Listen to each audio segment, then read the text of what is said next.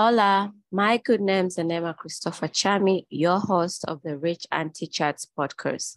I welcome you to dive with us into topics on personal finance and intentional living. Today is a new day. We have a new episode, so hop in and let's learn together. But do not forget to subscribe and leave a review from wherever platform you're listening us to. Thank you, na karibu sana. It's another day. We have another guest to learn from. Today we'll be with Annette, who will be taking us through her life in the entertainment industry. And the reason I brought Annette on board, because I'm always curious about our entertainment industry in Tanzania. Can somebody really make it in the entertainment industry? And what really goes in there? Are there advantages, disadvantages? So I know Annette from... I don't know how to put this. So I know Annette from somebody I know, but also I've seen Annette perform.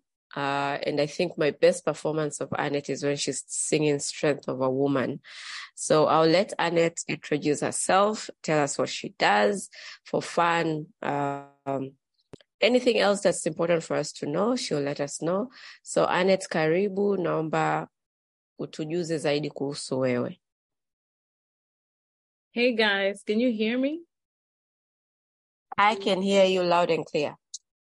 Yes. I'm fine. So my name is Annette Ngongi. And yeah, as Neema said, I have been in the entertainment industry, I would say, like directly and indirectly, I would say for like 10, 11 years now. So I started singing when I think I was still in high school, and I've always loved singing.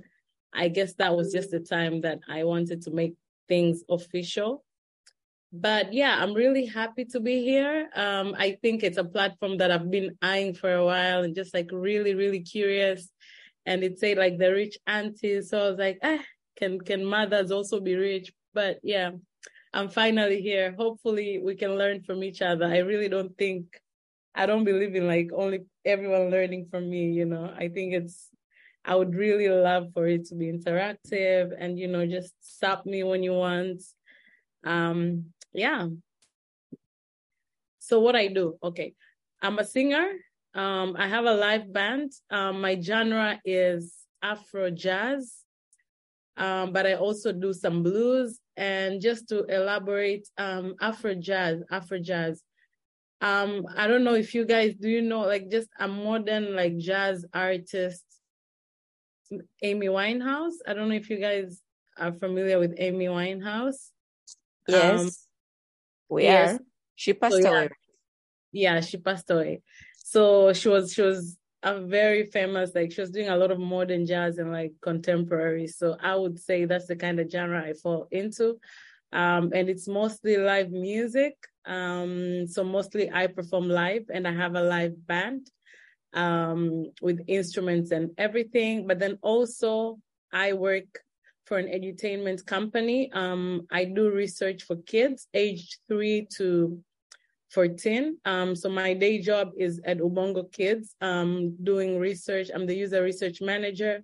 I've been there for 8 years. So yeah, anything research, kids related, fun and learning, I'm your girl. I don't know what else. Is there anything else that people would like to know? I guess in a jiffy, that would be me. Yeah, apart from, okay, I know what you do on the side, like the live music sounds like hobbies for others, but what do you do for fun apart from all that? So to be honest, I am very, very boring. Like a lot of people really do not believe me when I say it, but for me, I mix fun with pleasure. So yeah, music is my go-to fun thing. Or maybe hanging out because I'm really outgoing. I really like hanging out. I feed on people's energy. So yeah, maybe just hanging out. You'll always find me at like a social event or a friend's place hanging out. Okay, so you're a social butterfly. Okay, that's good to know. First, let me say I didn't know that you work for Ubongo Kids. we have also, who's this? Glory. She works there also with you. So it's interesting. I had no idea at all. So I'll start off. Yeah, I'll start off with the first question. What inspired you to pursue a career in the entertainment industry? Okay, so I feel like most artists are just born that way. I've been singing for ages, I've been singing ever since I can remember. In my O levels, I was in the school choir for all the years. After A level, I really just wanted to pursue music, and that's how I just I said, okay, I'm not, because nilisoma. Should I speak English or Kiswahili? Sorry. Just mix them up. It's okay. Okay. So O level nilisoma solo. If people know that school, it's really just like my sister. It's very strict. But nilipofika A level, I said, okay, nataka nijaribu maisha ya da, but internally I just wanted to pursue music. So nikakataa kusoma shule nyingine zozote ambazo ni za boarding. I said, okay, I'm just gonna try and pursue music on the side as I studied. And yeah, when I came here, I started like, I can't explain it, and it's like a long time ago, so I can't remember. But then I was just really pulled towards music, towards singing. It's just that thing that you cannot explain. It's just extremely strong, and you just cannot like pull away from it. So yeah, nikaanza kutafuta opportunities za kuimba. And then I eventually joined like this wanaita THT. It was like started by Clouds to support music. So I started performing there mpaka nilipokuwa nimeenda chuo. And then when I just started doing it just did not like, it seemed kwamba hainiachi tu, because nilienda kusoma Iringa after like the first week, I just found out somebody was looking for like a lead singer in their band, the only band in Iringa. So I started performing there. So yeah, it's just never left me since, I would say. I go through, a lot of time whereby I'm not doing music, but then it eventually just finds me. And yeah, it's just one of those things that, never leaves me. I have been doing it full time, mpaka I think maybe 2016. That's when I joined Ubongo. And then I started doing the research and the music part-time, but yeah, it's just always been there. So I don't think there is any one thing that inspired me. It's just, yeah, it was the only thing that I could really relate to fully. I don't know if that makes sense. I'm just one of those boring people who only has one thing that they are pulled towards. No, I think it's admirable, and it's such a coincidence. At the moment, I'm reading Big Magic by Elizabeth Gilbert, the writer of Eat, Pray, Love. I know everybody loves that book, but I love this Big Magic. This is the second time I'm reading it. And there's so many things that you're saying there that really resonate with the book. I could go into details, but will not finish. I think I'll do like a whole review of the book. But if anybody wants to learn how to live creatively, because with you, as you said, you are young, you knew you wanted to do music and it kept chasing you down. It's the same thing she says when ideas just have a life of its own. They will chase you down until they catch up with you. If they don't, then they move on to the next person. So it's a good thing that you grab them and you're living creatively. So kudos to you. My next question would be, when starting out, because you said you're doing it part-time in your music career, what were the challenges you faced earlier on? Because you said you were under THT, so what really went on? And you are young. This is when you're in secondary, not even in uni. So what did you face? Okay, so like I realized from like a very young, like the early on that I did not fit in. There was a lot of things that they were doing, and I think you might or you might not be aware in the music industry that were happening at the time. And I just couldn't find myself doing this, for example, like smoking, drinking, just like, so if you wanted to maybe put out a hit song out there, you had to like sleep with so-and-so, you had to do these things. And I was going into school. I was literally just coming into THT with my uniforms on. So I was really naive in that sense. And I wouldn't say naive because it was already who I am. It is who I am until today. But I just, because I had been protected from a lot of it from a very young age, I did not really understand. But then the second thing is like the genre of music that they were doing. I loved music, but then as much as I tried, I really just did not resonate with that kind of music. And I really, really tried to like fit in, to do all this and to, maybe be able to sing, like the kind of music that they were making, but I was just not feeling it. And that was another challenge. So it wasn't until I had to like step out and just like consult other people, other bands, that I slowly started like getting introduced to like other genres of music and understanding that, you don't only have to do this kind of music, you have to do this kind of music. But then also there was a lot of like, I was new into the industry and THT were really ahead of their game. So it was a bit hard for me to also like catch up and just with my schedules in school and, just like really perfecting my craft. Those were some of the challenges that I faced, Gilgore. Okay, thank you. That's very interesting. I think we're hearing across the same comments that we've had over the years about some of the things that happen in the industry. So, yeah, poleni sana. There's a good question here from Janice. She asks, when you took a full-time job, did it affect your music at any point? That's a very, very good question. So look at it this way. It did affect, yes, in a big, big way, because when I was freelancing, I had a lot of time to look for gigs, because for me, what I was doing, and this is something that I would advise any creative person out there, when we started, like when I came back from Iringa, which was my university, I came back to that, me and my best friend at the time, tukaanzisha bendi yetu wenyewe.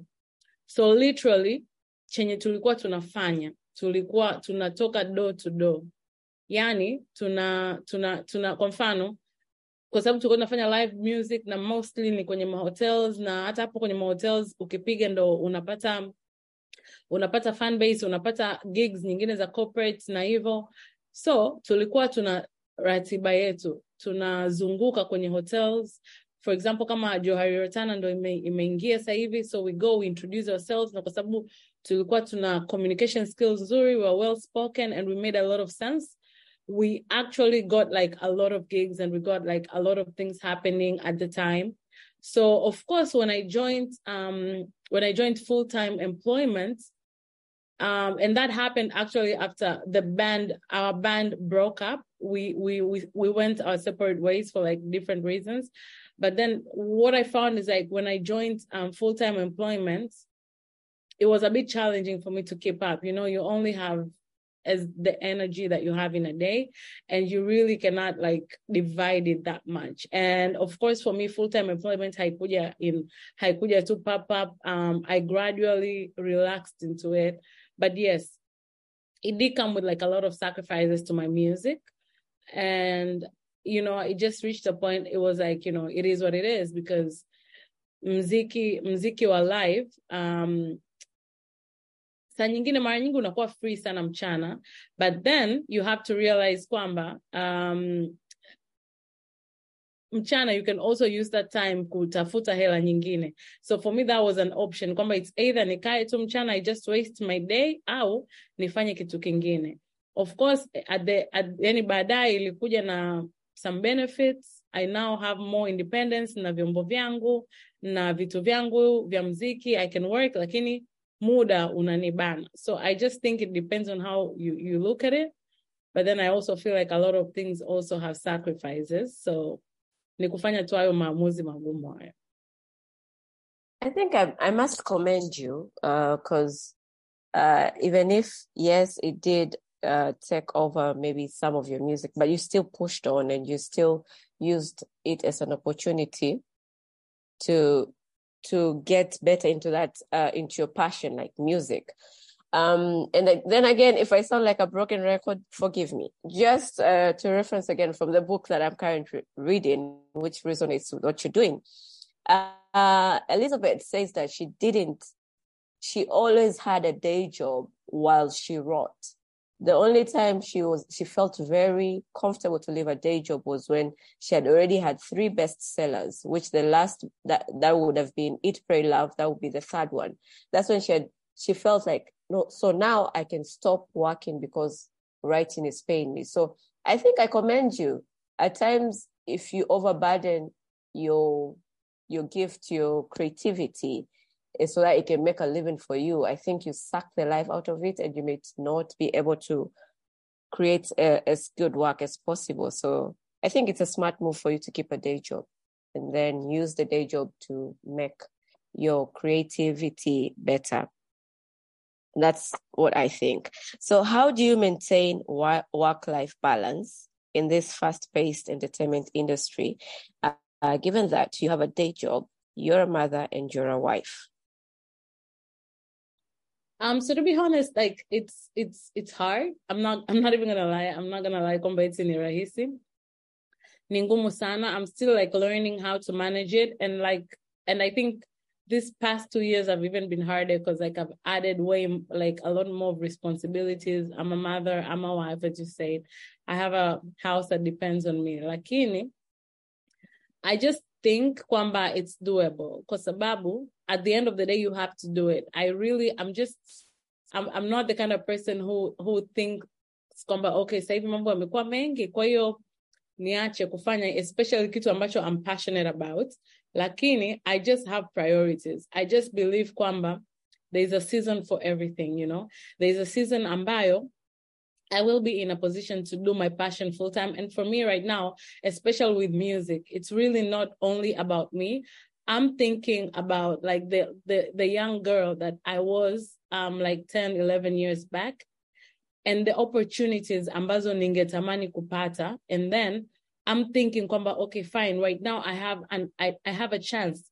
How do I give this girl who is maybe 19 or 18 the same opportunity bila kumuomba, you know, rushwa ya ngono, bila kumwambia kwamba anatakiwa sijui awe size 0, sijui avae uchi, just to depend on their talents, apate platform, afanye anachotaka kufanya with their creativity. So for me right now, I'm thinking kwamba nahitaji kutengeneza platform kwa ajili ya wasanii wengine, because we need more platforms ambazo they are run by women, because we understand a woman's issue and we know how hard it is out there. So I don't think for me it's time to come back, relax na kusema, okay, now I'm doing this, I shouldn't be doing this. It's actually time for me to use the blessings that I have been given ku impact wanawake wengine katika art industry. But then I also think kwamba it's about like prioritizing. I know very well kwamba there are times nimekataa maybe offers au promotions au hata kazi za kuimba kwa sababu they were not the priority at that particular time. So I think it's also about not beating yourself up when you cannot do everything at the same time. It's just about what am I prioritizing at this particular moment? And sometimes it might be my music. Sometimes it might be my day job. Sometimes it might be my family, and just not feeling guilty about that. So I think it's like very important for us as women to also remember kwamba it is possible to have it all, as Michelle Obama said, but then it's really hard to have it all at the same time. And I think that is where we fail. Kwamba unataka uwe na career nzuri perfect, unataka uwe na passion yako nzuri perfect, unataka uwe na familia ambayo iko fulfilled. Yani, I don't think it works like that. It's a scale. So one side is losing, but then I would rather have like 80% of like a variety of things other than have like 100% of only one thing. I don't know if I'm making sense, but then I feel like that's just like the mindset that I operate under, that I have these things, I love them, I want to do them all. I might not be able to like reach that climax at each of them at the same time, but nikipangilia vitu vyangu vizuri, if I wake up today and I'm like, okay, what is my priority? Today, priority yangu ni ubongo. What is my priority today? Priority yangu ni my band. What is my priority? Leo, priority yangu ni mtoto. So I feel like that's just how I operate. And that system works for me because, that means I am making baby steps, but I'm not at the same place I was. Yeah, okay. I also do agree with you. I tell people there's a season for everything. So they shouldn't really put so much pressure on balancing everything. Now that you said that, first we want to wish you all the best. I hope you really do get to create a female support system in the entertainment industry so that women with such talents can just flourish without having to go through the hassle that you or other women before us have gone through. So we really wish that that happens for you. Now, just to take it to a lighter note, who is your inspiration, like when it comes to your singing and what you do in the entertainment industry? Who inspires you? That's a good one. That's a tough one, actually. So I think musically, I get inspired by like any woman that did it before me and is doing it while like lifting other people up. So I napenda sana mziki wa 1930s wa zamani sana. Somebody anaitwa Nina Simone. I really loved her, but then I also love Aretha Franklin kwa sababu they were really like powerhouses ambao they just, they use their voices for, bigger things. But then of course, like who cannot have like Beyonce, what's our generation here, lakini ambao wana, they're really hardworking and they're really pushing to just get the female, the feminist agenda out there. Yeah, but I just love a lot of, I love Mafiki Zolo pia. Inspired with like any kind of mziki ambao ni mzuri, lakini pia impact is like really, it's a big deal for me because I feel like there are a lot of ways that we can inspire the new generation, Yeah. Okay, thank you. Nina Simone, Aretha Franklin. I am there with you in the same WhatsApp group. Love their music. So can you share any memorable moments or unique experience that you've had in your career in the entertainment industry? Any like a memory that I can, that you hold on to, or something unique that happened to you. Okay, interesting. I would say most recent, just like very randomly, I just got selected to kutengeneza like this song about, gender-based violence in Zanzibar with like the French embassy. Ilikuwa ni very exciting experience just because you do a lot of things afu hujui kama vinaonekana, especially kama hujatoa mziki mpya. But it was like very exciting. Oh, okay, people are paying attention and people are, taking heed to the message. And yeah, it was like really, really interesting. But then I think another, I would make a still and say too, I think another thing is very recently I've been able to like help like assist in producing my own like music, and mostly like has been inspired by my own life, and I just had the freedom to really just do whatever I wanted to do. And I feel like being in an industry that is male populated, that was like really inspiring. And then also, I feel like I have most of the control for how I'm going to release it. I'm just more in control, and I feel happy, So when should we expect it to be released?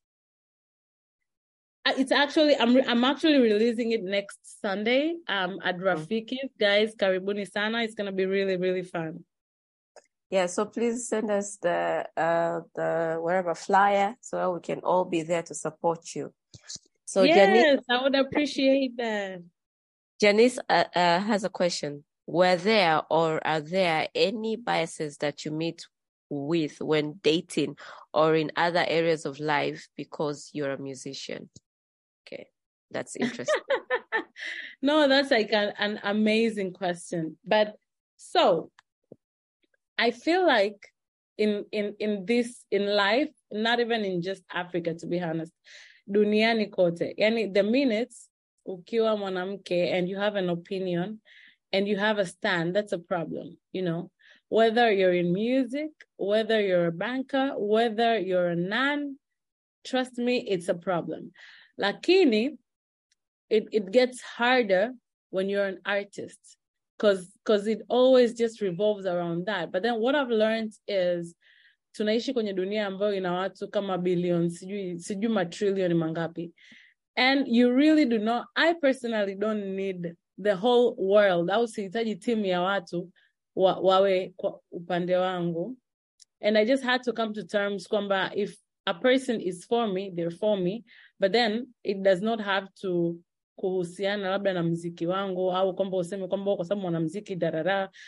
That just means kwamba I'm cutting you off. Yani hiyo ni inakuwa one of the reasons kwa nini you're not the one for me. So for me, I've learned to use those kind of situations or scenarios kama namna ya kupunguza those kind of people in my life, because you only need one person that understands you, that actually takes the time to know who you are, because I feel like it's very unfair to judge me just because I'm talented, just because God picked me to do his work. So you're judging me. I feel like it's more coming from like a jealousy perspective, and you really do not want jealous people in your life. So that's just how I look at it. And I think it's working for me so far. You know. Thank you. That's a really nice answer. So I have a question. Which has two parts. One, in the entertainment industry in Tanzania, are there agents, managers, and publicists? And if they're there, how do they operate? Like, who does what and who does what? Who helps you with what? So for hapa, unajua mimi muziki ambao ninafanya na muziki kwa mfano ambao labda Nandi anafanya ni muziki miwili tofauti, kwa sababu kuna mainstream artists na kuna live music artists. Kwa mfano mimi Neema, I would say muziki wangu kidogo ni rahisi kwa sababu kama Neema wewe umeniona ninaimba kwenye event yako, ukani recommend, yani that is how napata client base yangu.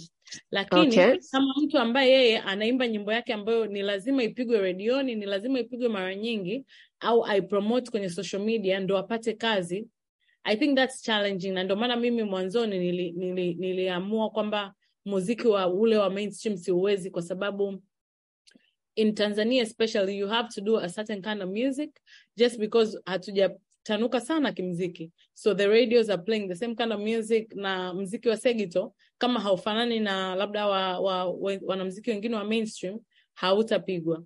So kujibia ule upande mwingine, sasa hivi ni kama vile there is a combination, yani kama mtu mmoja anakuwa huyo manager, anakuwa huyo publicist. I think maybe Diamond ndo ambaye ninasikia, and I think for him pia ilichukua muda mpaka kufika hapo na kuelewa, lakini watu wengi bado yani wanachanganya hizo roles, to be honest.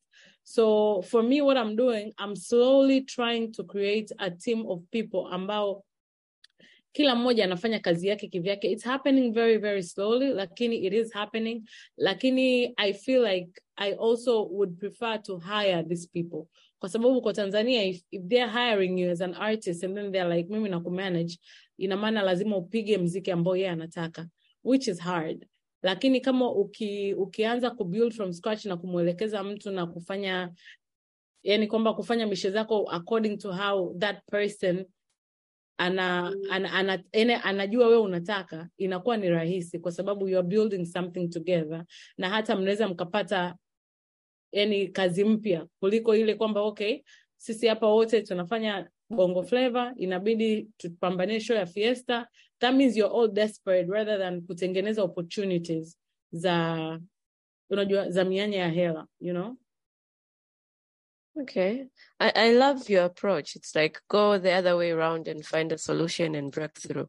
So that's interesting. And leo nimeelewa mainstream na live music, the difference. Nasikiaga tu. So leo nimeelewa, asante.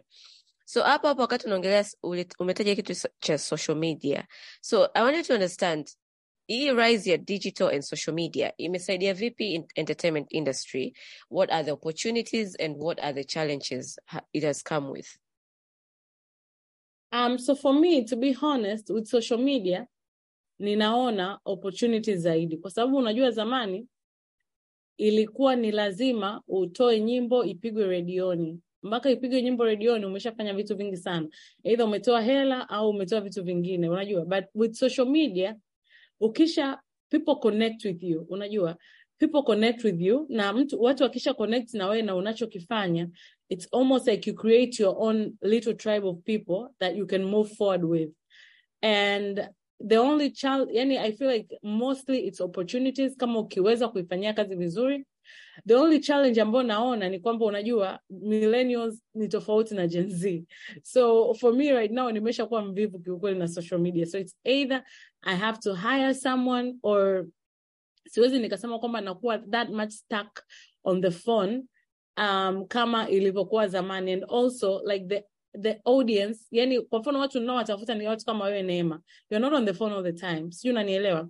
And for me it's like kama juzi Adele alisema kwamba mimi ni bora nitengenezee millennials tu nyimbo kwa sababu this new generation ni watu ambao si relate now. And for me I agree kwa sababu you don't have to do music for everyone. So I would say like the challenge is that kama unataka keep up with the times, it's either you have to hire someone on social media or not. Lakini I feel like it's more opportunities than challenges, to be honest. Kwa sababu hata kama ukisema kwamba wasanii wa siku hizi how they are behaving, no, I feel like ukibehave the way you want to behave, still utapata crowd yako ni wachache, lakini it will be your crowd. Yani I don't think natakiwa sasa hivi nianze kwanza kupambana labda na crowd labda kama ya Gigimani, unajua. It's with social media I feel like you choose your village and you stick with your village and your village supports you. So naona kama vile imepunguza ile nguvu ambayo media za zamani zilikuwa nazo. Imerudisha ile nguvu kwa msanii na kwa creative. So yeah. Okay, that's interesting to know. Sasa najua hapa kuna part of it umejibu ile swali ulivyokuwa unamjibu Janice, lakini just to go into more details, what are some of the biggest misconceptions people have about working in the entertainment industry? I don't know where can I start. So I think just for me, people think kwamba you don't have bad days, unajua. Just because a lot of and for me I post mixed up stuff and I post siku ambazo na vitungu vyangu, I post siku ambazo I'm dressed well, but then I think for a lot of artists kuna ile yani kama vile kila siku uonekane you're looking good, unajua. It's almost like every day you're doing good, you're looking good. So I feel like I miss the opportunity for people to put that humanity aspect in you. Kwamba we are also human beings, unajua. We have feelings, we experience things, and sometimes we're going through things. I've had people say, unajua kama msanii unatakiwa usalimie watu all the time. Like, why should I be salimiering watu all the time? Like, I have things to do. Like, some days I'm just fucked up. I don't have the energy, you know? So I feel like people think just because somebody maybe is out there, they don't have to be nice to them, just because it's almost like the universe is kind of paying them back for being out there. But then it's work. It's a lot of stuff, and it's a lot of people who are just mad at their lives. And right now I think with the digital world, just bullying artists, and you know, I feel like that's the biggest. Lakini pia yani nahisi pia na wasanii kila mtu ana tabia yake, unajua. Watu wengi wanahisi kwamba wasanii wote labda hawajatulia au wasanii wote hawajafanya hivi.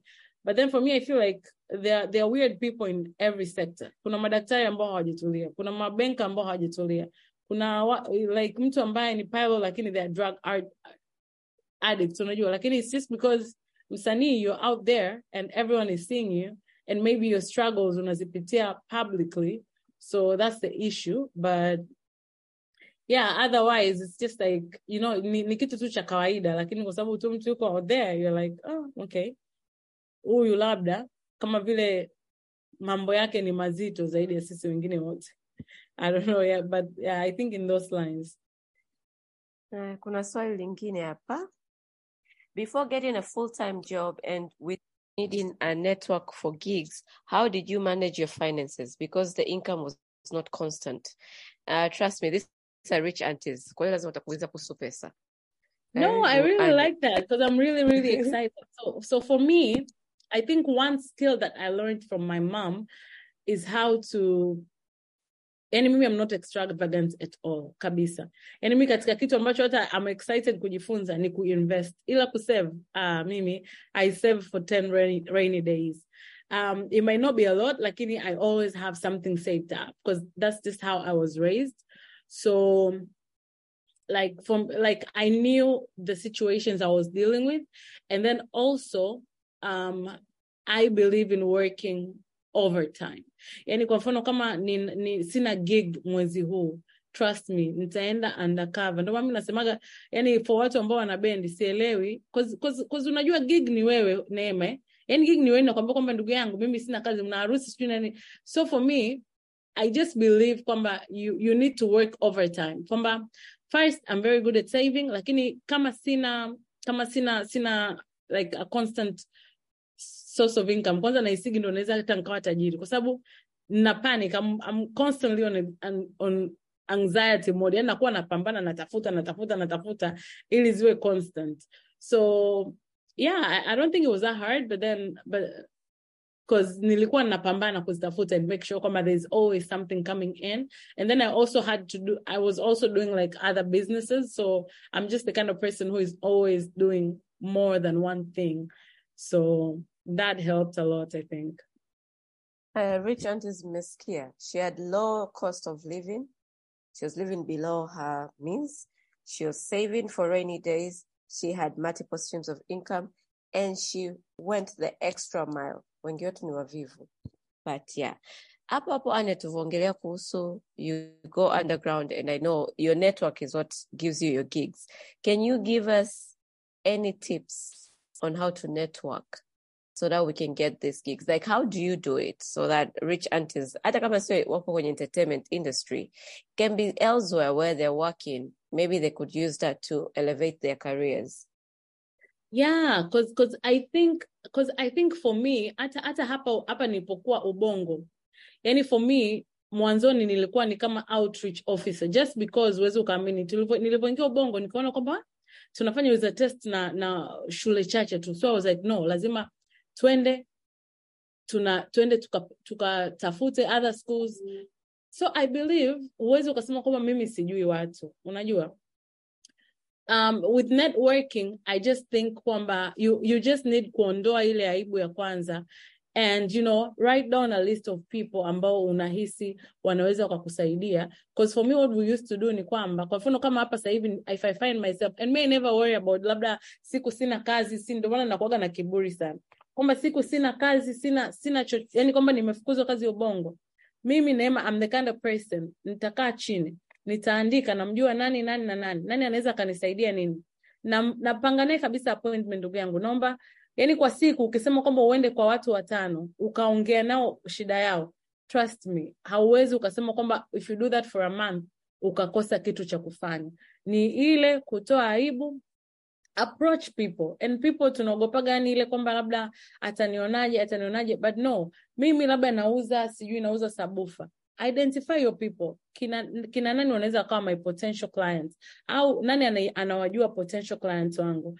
Go and approach them. Kwamba guys, mimi naomba, afu pia tusiogope hata kama ni kutoa percentage. You're like, okay, mimi nitakupa percent fulani ili unitafutie, ukinipatia watu wangapi mimi nakupatia. And that's how you meet people. Hata siku hizi kwenye social media kwamba okay, nauza nini, ingia search sabufa, okay, who is talking about sabufa, and it's just things like that. Kwamba you wake up determined to meet people, watu wajua unafanya nini. Like if you tell people what you do, and there was a time mimi nilikuwa, kwa sababu ya conceptions za wanamuziki, nilikuwa naogopa kumwambia mtu labda nina bendi na nini. But nilichojifunza ni kwamba like if you talk to people, kuna wale wapuzi anyways ambao they will judge you, they will do all that. Lakini kuna there's always this, and it goes kwenye ile kwamba 10 to 1, kwamba with the 10 people that you talk to, there's always one ambaye atakupa kazi. So for me, I normally just say, okay, kwamba nataka watu fulani, okay, I need to speak to this kind of people. Ni wengi, lakini especially kama unawajua, most likely utapata tu hapo kazi. So I feel wanawake tunakuaga tuna ile unajua mimi mwanamke nitaonekanaje, but sasa hiyo aibu ndio inakuwa kama vile umaskini wako. And for me, I really just advise, and if you have something, if you're selling, unatafuta kazi, just go out there, interact. People always know kwamba hii interaction ni mtu anataka kitu au hataki kitu, au yuko serious na hichi or not. So I just think kwamba one thing I've learned is just like networking is very, very important. Yeah, I'm not even that good yet, but then I know umuhimu wake. So yeah, I hear you. Hapo vuko naongelea kuhusu kutoa percentage. My late baba alikuwa na run Monke Social Hall, na ifika pindi wako wapati kazi. Kwa hiyo chofanya alienda kijiweni, he's a hustler. Alienda kijiweni akakaa na vijana, akaambia nitawapa kwa kila mtu ananiletea kazi nitampa 100,000. Kwa hiyo unajua wale vijana wanachofanya, anaenda anasubia mteja anaingia kwenye hall fulani, anamchukua anamleta pale. Kwa hiyo anapata 100,000, mzee anapata mteja. So you need to be creative. So guys, mmemsikia Annette, so you need to work on that. Annette, if I am starting out in the in entertainment industry today, nimeamua labda Neema now wants to do the spoken word, niingie kwenye industry yenu, what would you advise me so I can be successful? That's like a really, really good question. So, and I think this is the advice I'm going to give a younger me. So maybe I'm giving it might help someone. So I think it's very, very important to do the work and understand the kind of art you want to do. Kwa sababu saa nyingine tunasahaugi, kwa sababu we only see like a few demographic ya wasanii, lakini yani kuna namna nyingi sana unaweza kuwa msanii. Kwa mfano mimi mwanamuziki, naweza nikakuuliza kwamba unataka kuimba live, unataka kuput out your own music, kwa sababu kuna muziki wa hotelini, kuna muziki labda wa festivals, kuna muziki labda wa redioni wa kubang watu. So what kind of artist do you want to do? Do you want to do spoken word labda yani aina gani ya spoken word ambao unataka kufanya? Ili ukishajua kwamba okay, what kind of artist you are, you just choose your niche and then stick to that niche. Kwa sababu there is really no point in trying to do everything, you know, because even when you know your niche, unajua kabisa kwamba okay, niche yangu inapatikana wapi. Labda inapatikana kwenye events labda za Chi and Friends. So that means you also need to figure out which kind of events. Kwa mfano labda mimi nampenda, just giving an example, maybe Mr. Romantic. Mr. Romantic anapatikana kwenye platform gani? How do I get into this platform? How can I speak to them? Maybe Zuhura anapatikana kwenye platform gani? Because for example, mimi kwa mfano just Siri, wanamuziki wangu ambao nawafuatilia, naangalia page zao kwamba okay, siku na muda na nataka kutafuta show, nikupe tu Siri. Yani I would go kwa artist wangu. Kwa mfano Grace ni rafiki yangu sana, lakini pia anafanya kaenda muziki yenye nafanya. Nikiona Grace kapata kazi Johari, okay fine. Kuna mtu namjua from Johari, maybe they can also give me a gig. Maybe they also have this clientele.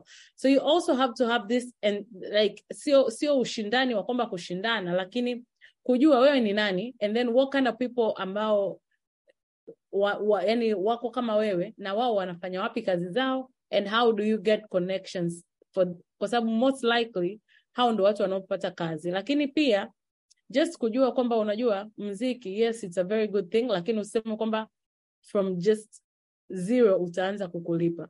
As any business inachukua miaka 5 before you start making profit.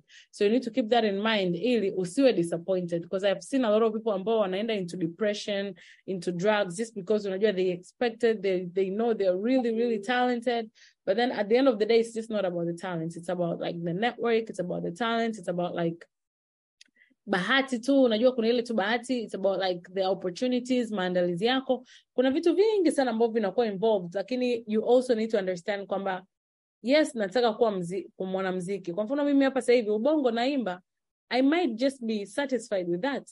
Au labda naweza nikasema kwa mimi nataka nitengenezee matangazo tu CRDB. Yani the universe has so many opportunities, lakini you have to decide kwamba okay, mimi nataka opportunity gani from this, ili nao pia iwe rahisi for the universe to help you out. So it's just very good to like know yourself, have faith, and just do your research and just, you know, go with it. Na usisikilize sana watu, because most likely they've seen somebody fail in what you've done and they will tell you, no, it's impossible. Okay, thank you very much. So 2 last questions. The first one is, you're married, so we would love to understand, how do you handle money in your relationship? That's a tough one. So for now, and I think we have had like conversations that I'm also trying to learn more. Kwa sababu unajua, when 2 people get together, huyu mwingine ana money knowledge yake, na wewe unakuwa na money knowledge yako. So, and it's just my first year. So to be honest, we have not gotten into like a specific system that we feel works for both of us. So for me, I'm more like towards like the stingy. I'm more like saving. He's more into like the investing. And we're still trying to find our, you know, like our step. But I wouldn't say we found it, because right now we're just taking it like one day at a time. And yeah, I'm trying to, ndio maana nilikuwa nakuuliza ndugu yangu, wanaume waruhusiwi kuingia humu ili tusikilize pamoja. But yeah, we're still trying to get that. I think that's good. It's good, and I'm glad that you people are having the conversation, because that's a big step. It's so hard to have the conversation of money with men. Even when you're dating, ukileta hela tu unaonekana kodika. I don't know, how does that relate, but that's the issue most of the times. I mean, I think we need to remember kwamba sometimes haya mambo tunaambiwaga ili tusiongelee tena hiyo mada. So, yani, unajua sometimes unaambiwa kitu ili tu, siku nyingine ukitaka kuongea uogope. Kwa hiyo ukiogopa, hamtaongelea tena. Lakini ongelea tu. So, unataka udigi mawe. Janice says, I feel like that's a great combination though. You save, he invests. So he's investing in savings. Not my savings. No, it's not a good combination. Janice, hapo tumeona kuna kashida kadogo, watasort, lakini kuna sehemu watafika tu, wataelewana. So the last question, Annette, is if you could go back in time, what would you tell your younger self about money? What I would tell my younger self about money, I would just really, because I feel like there's a lot of money that has gone through my hands that I just felt like I only had the options of like either just in saving or using, you know. So I think I would just like, give myself a kiss on the forehead and saying, you know what, you're doing an amazing job and you will get there, you know, because I don't think there's anything in particular I regret other than maybe not starting to invest mapema, but then, you know, you can only deal with the information that you know, and I really don't believe in regrets. So that's awesome. Janice amesema, thank you, Annette. It sounds like you're very self-aware and grounded in that, which is admirable to me anyways. So kudos for you for that. Janice, are you in the entertainment industry? Because if you mean stubborn, I'm very stubborn. No, she says you're self-aware and grounded. But for the society, that means you're stubborn. Janice is not in the entertainment industry, but it was lovely having you. Thank you for taking your time and entertaining us. All right. Bye-bye. Thank you.